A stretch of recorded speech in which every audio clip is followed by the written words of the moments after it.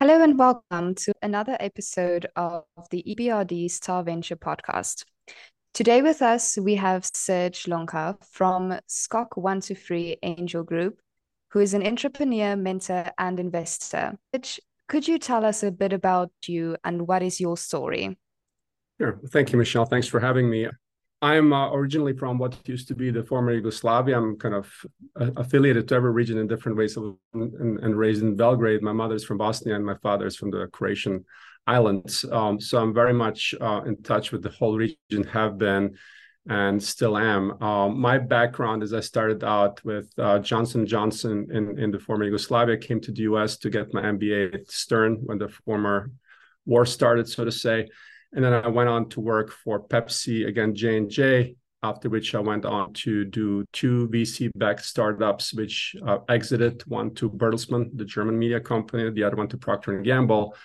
And then in 2011, I started my own company, CareSpeak Communications, which was a digital health startup, working mostly pharma companies, which I sold to Optimize RX. It's a NASDAQ small cap company in 2018. I finished earnout in 2021. And then since then, I've been very active since 2019 in angel investing in the United States.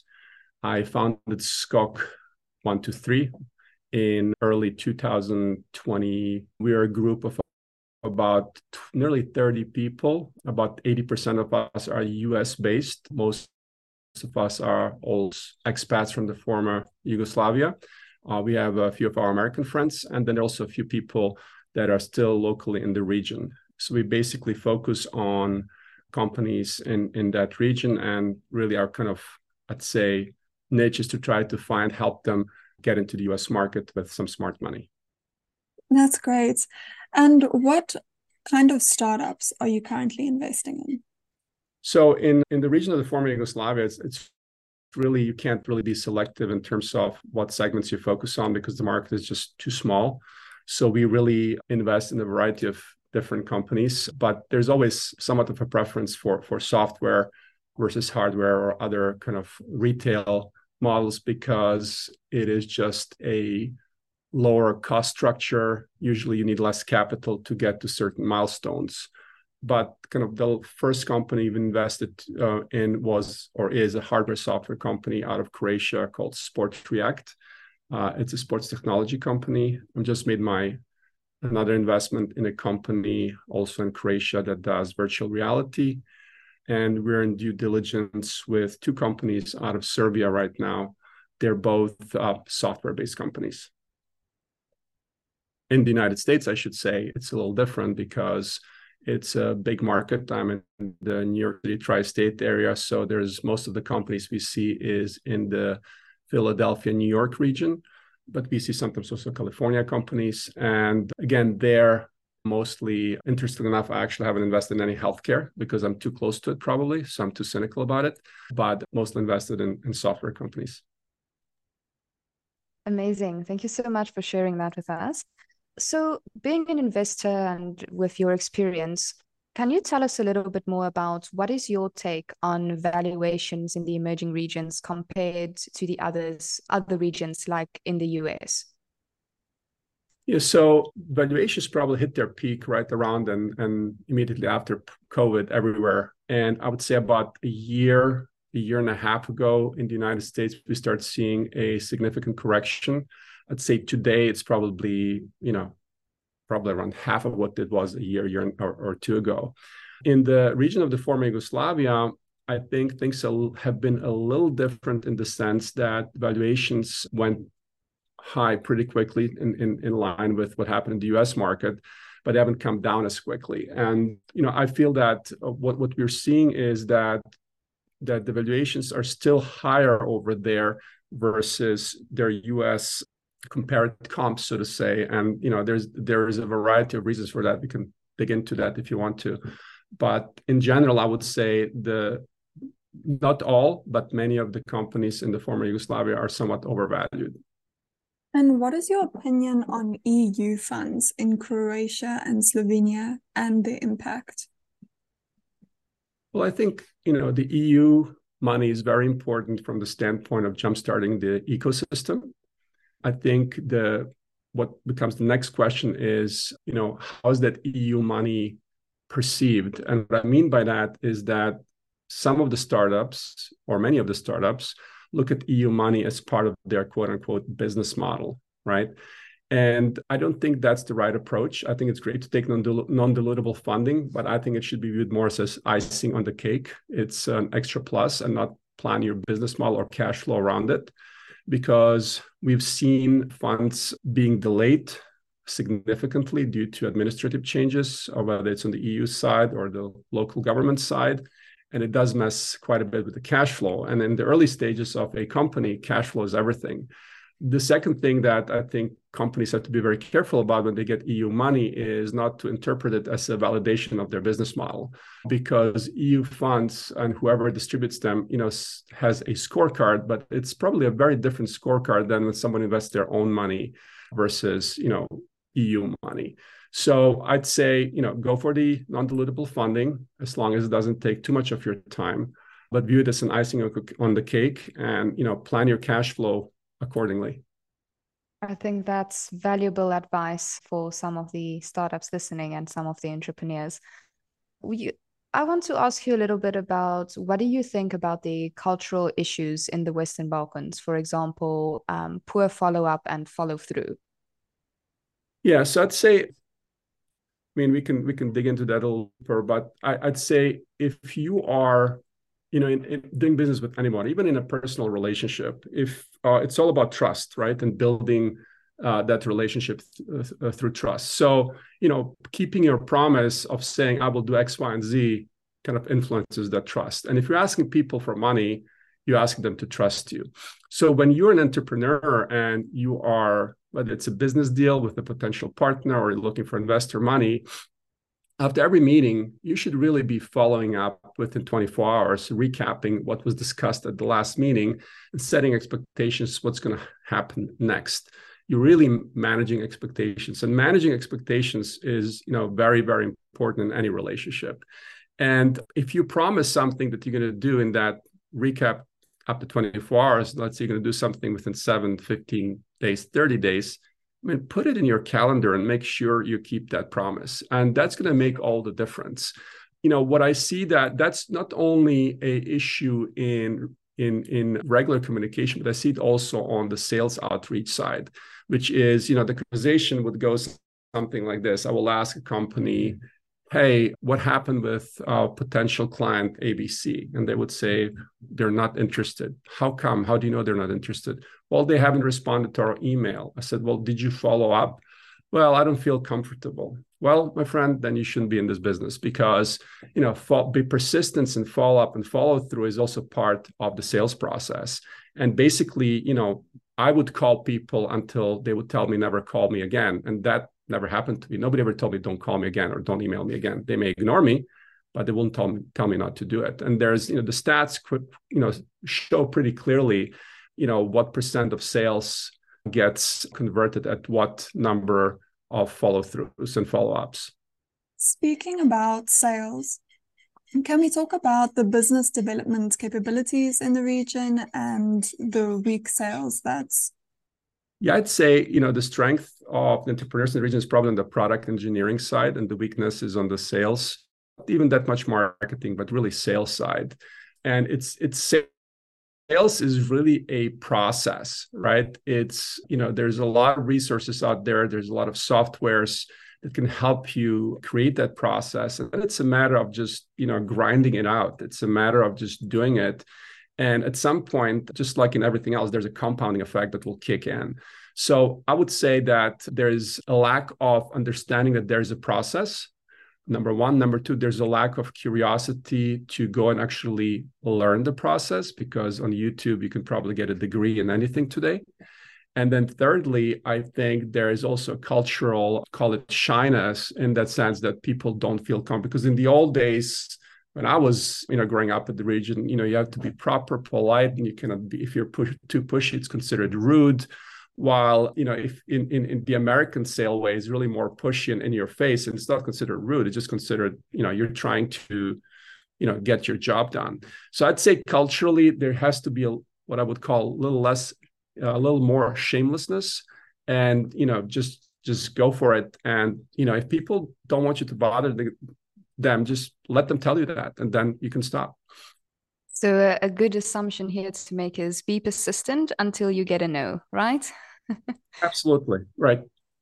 Fantastic. So, Serge, you have probably seen hundreds of pitches come through, well, been through you and your group. So, if you can point out maybe two common mistakes that you see startups make when pitching to you and your group, like the thing that would immediately say, I'm sorry, but this is a hard no for me because of, what would those two things be? So one definitely big element for me is preparation. So if you start pitching to us and your computer doesn't work and your internet is not good, you would think that's a given that it would work, but you'd be surprised. 10 to 15% of the time there's some connectivity issues. So, prepare, test, you do have a backup, find a quiet room. Don't be presenting to us from a beach or from a cafe. Just some things that you would think is basic common sense is sometimes missing. The second thing is that a lot of time entrepreneurs overcomplicate their presentation because they're so close to their subject matter that they want to tell us everything. And what I tell entrepreneurs, you don't need to tell us everything. You just need to tell us enough where we would say, tell us more at the next meeting. And that's how you get the follow-up meeting and the next follow-up meeting and so on and so forth. So I think you really dosing of how much information you present is really important, and focusing on some of the key one or two benefits or the needs you're trying to fill is important. Don't try to do too much at once, because with our group, you have 10 minutes. So you want to give enough information where people will be curious and want to have a discussion and say, okay, let's schedule a meeting next week to follow up on an hour-long meeting to find out more about what you do and how you do it. And as a follow-up to this, to you mentioning that they should just share enough, what would be the three most important things that you would feel as enough information being shared for you to finally make a decision? Yeah, so for me, I would want to, the decision to go to the next meeting would be kind of the key decision at that first meeting, which is explain to me the product, how it works, and what need are you really meeting with that, and just kind of one and two together. And the third thing would be, how does the money flow? What's the business model? It's as simple as that. I have to understand, I have to get the product. I have to understand, okay, I understand why that is needed and how it kind of relieves the pain or improves the experience. And then how do you make money? It is as simple as that. And if the dots don't connect there, and then you try a few follow-up questions and the dots still don't connect, then it's a hard no. That's great. And can you share a story of one of your best investments? Well, I don't know if it's the best, but I had kind of call it beginner's luck. It's a US-based company. It was the first investment I made about 5-6 years ago.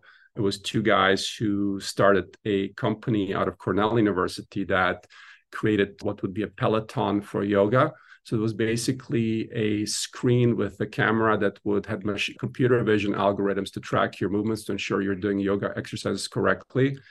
And I think I made an investment in May, and in December, Peloton actually acquired the company. So it was kind of beginner's luck, quick turnaround. In terms of best investments, I'm still in all the investments I have. So I can't tell you none have failed. They're all still running. They're all relatively doing well in terms of cash flow. Some are tighter than others. But so far, I haven't had any busts, so to say. Looking back at it, were there any hints that you could see that the deal would be a success? I don't think, it's just not a linear process. You kind of get excited about the product and or the team. And in that first investment, I got the concept right away. It was just before COVID. And I was like, I used the Peloton, American suburbia people, working more and more from home. So it kind of made sense product-wise, but as we all know, it's all in the execution. And, I don't know if Peloton didn't buy them, if they would have, made it or not. It's just impossible to tell. But I'd say, what I get excited about is the product and the people. If I cannot connect to the people, I will not make an investment, because that's what it all boils down to in anything. Whatever you do in life, it's down to people. So for me, that's kind of the number one and key ingredient. If I have a sense that I'm not sure I can trust them on a human level, I will not work with them. And I'm not saying my instinct is right. All I'm saying is that's how I experience it.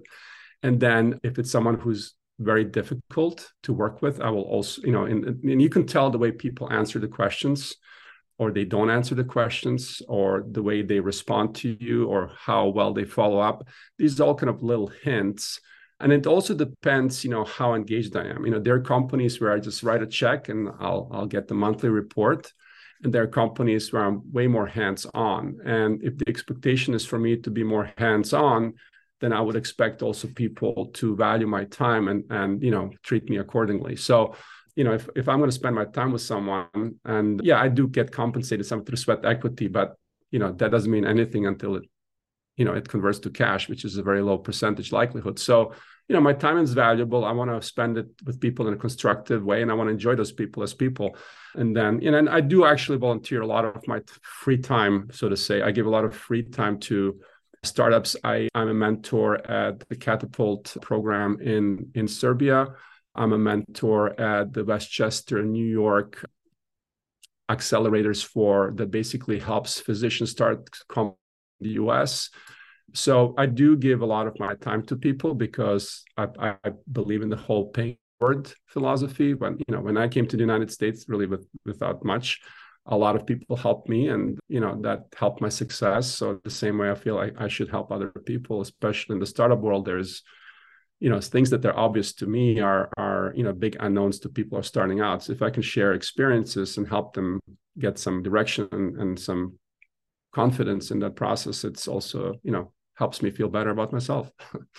I couldn't agree more. It's very good to see that successful entrepreneurs and VCs and investors are giving some time back to the young founders and to people still finding their feet. So on this note, I would like to ask, what potential do you see in the Western Balkan region, and why?